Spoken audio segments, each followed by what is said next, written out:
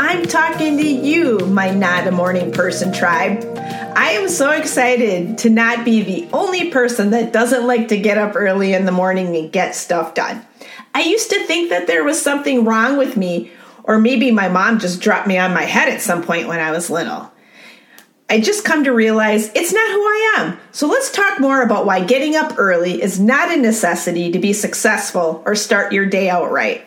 Hey, you. Yes, you. Thanks for listening to the Burning Bridges and Dancing Naked podcast. I am your host, Michelle Succo. I am so freaking thankful that you decided to listen to this podcast, and I am so excited to share my experiences, tips, and tricks that I've learned over the years with you. I am a multi-passionate business owner who is extremely passionate about helping others achieve the success that they want. As a restart strategist and midlife champion, I am completely obsessed with helping others show up unapologetically, creating a life that they love living, and owning where they are at. I share all of this with you because these are the things that changed my life. So let's burn those bridges and dance naked because we get to choose how to live our best lives. So let's get started. Okay, so it seemed like everybody, and I mean everybody I would talk to says, get up early and be a part of the 5 a.m. club. Get all your stuff done before your day starts to get it off to a great start. And all I hear is get up in the morning early, blah, blah, blah, 5 a.m., blah, blah, blah. No way, that is not who I am. And I am here to tell you that, yeah, for some people, that probably works really well, but not for everybody. And if you're like me, and I know some of you are because you've purchased my end of day gratitude journals, and the feedback that I get is that it's exactly what you've been searching for. So what are some of the things you can do to get your day started out for success without getting up at 5 a.m.? Well, let me tell you. Number one, my day starts the night before. Yep, I am literally prepped because I have my clothes set out. I have already entered all of my stuff in my end of day journal. I've got my goals set for the day and in my planner. All my bags are packed up and ready to go, so all I have to do is grab them when I walk out the door for my day. And you know what? That saves me a ton of time because I don't know about you, but I'm just not the most motivated person in the morning, and my headspace isn't exactly clear. So I would much rather sleep in than get up early, and by prepping the night before makes all the difference in the world. Now, number two here, know when you are most efficient.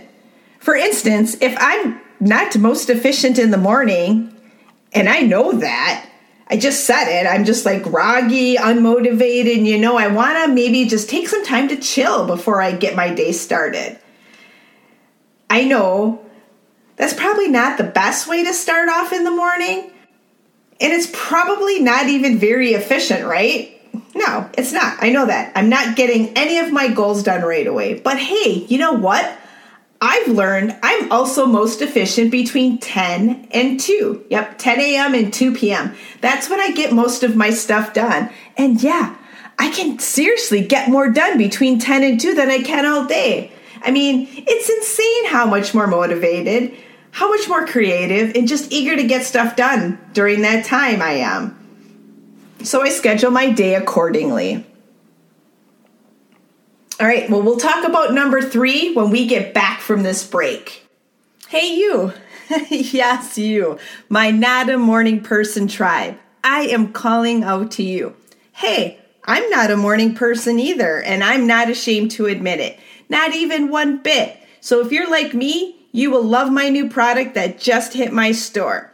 If you want to start your day out for success, but don't want to have to get up early to do so, just do what I do. I get it started the night before with my end of day journal. It's the perfect way to do it. So you can check out my website at michellesucco.com and click on my shop, or go ahead and check it out on Amazon. I can't wait to see you there. All right, number 3, doing what works best for you. If you keep trying to fit into a space that's not meant for you, you're just going to keep wasting time. It won't work. So start by figuring out what your strengths are and doing what works for you. You are not supposed to do what everyone else does. We're individuals and we have different strengths. I like setting goals and planning my to-dos. What are yours? By figuring out what works best for us, we can be more efficient in doing it and at the best time that works for us. And by getting as much done the night before, we set ourselves up for so much more success because we don't have to get up and join the 5 a.m. club just to get it done. We've already taken care of the little things to allow us to catch a few extra Z's when we want it. Imagine that. Hey, thank you so much for listening. If you loved this episode, it would mean the world to me if you would share my podcast and leave a review. Don't forget to subscribe so you don't miss any episodes. And hey, if you're looking for more of the Michelle Succo brand, you can check out my blogs and products at michellesucco.com. I would love to connect with you on social media. My 2 favorite platforms are LinkedIn and Facebook, which you can find me at Michelle Succo on both of them. And hey, don't forget to tag me. I'm going to leave you with my favorite quote. My journey is to heal from the past and live in the present, so my future has no limits. I am so freaking grateful to have you guys here with me. So let's talk again soon.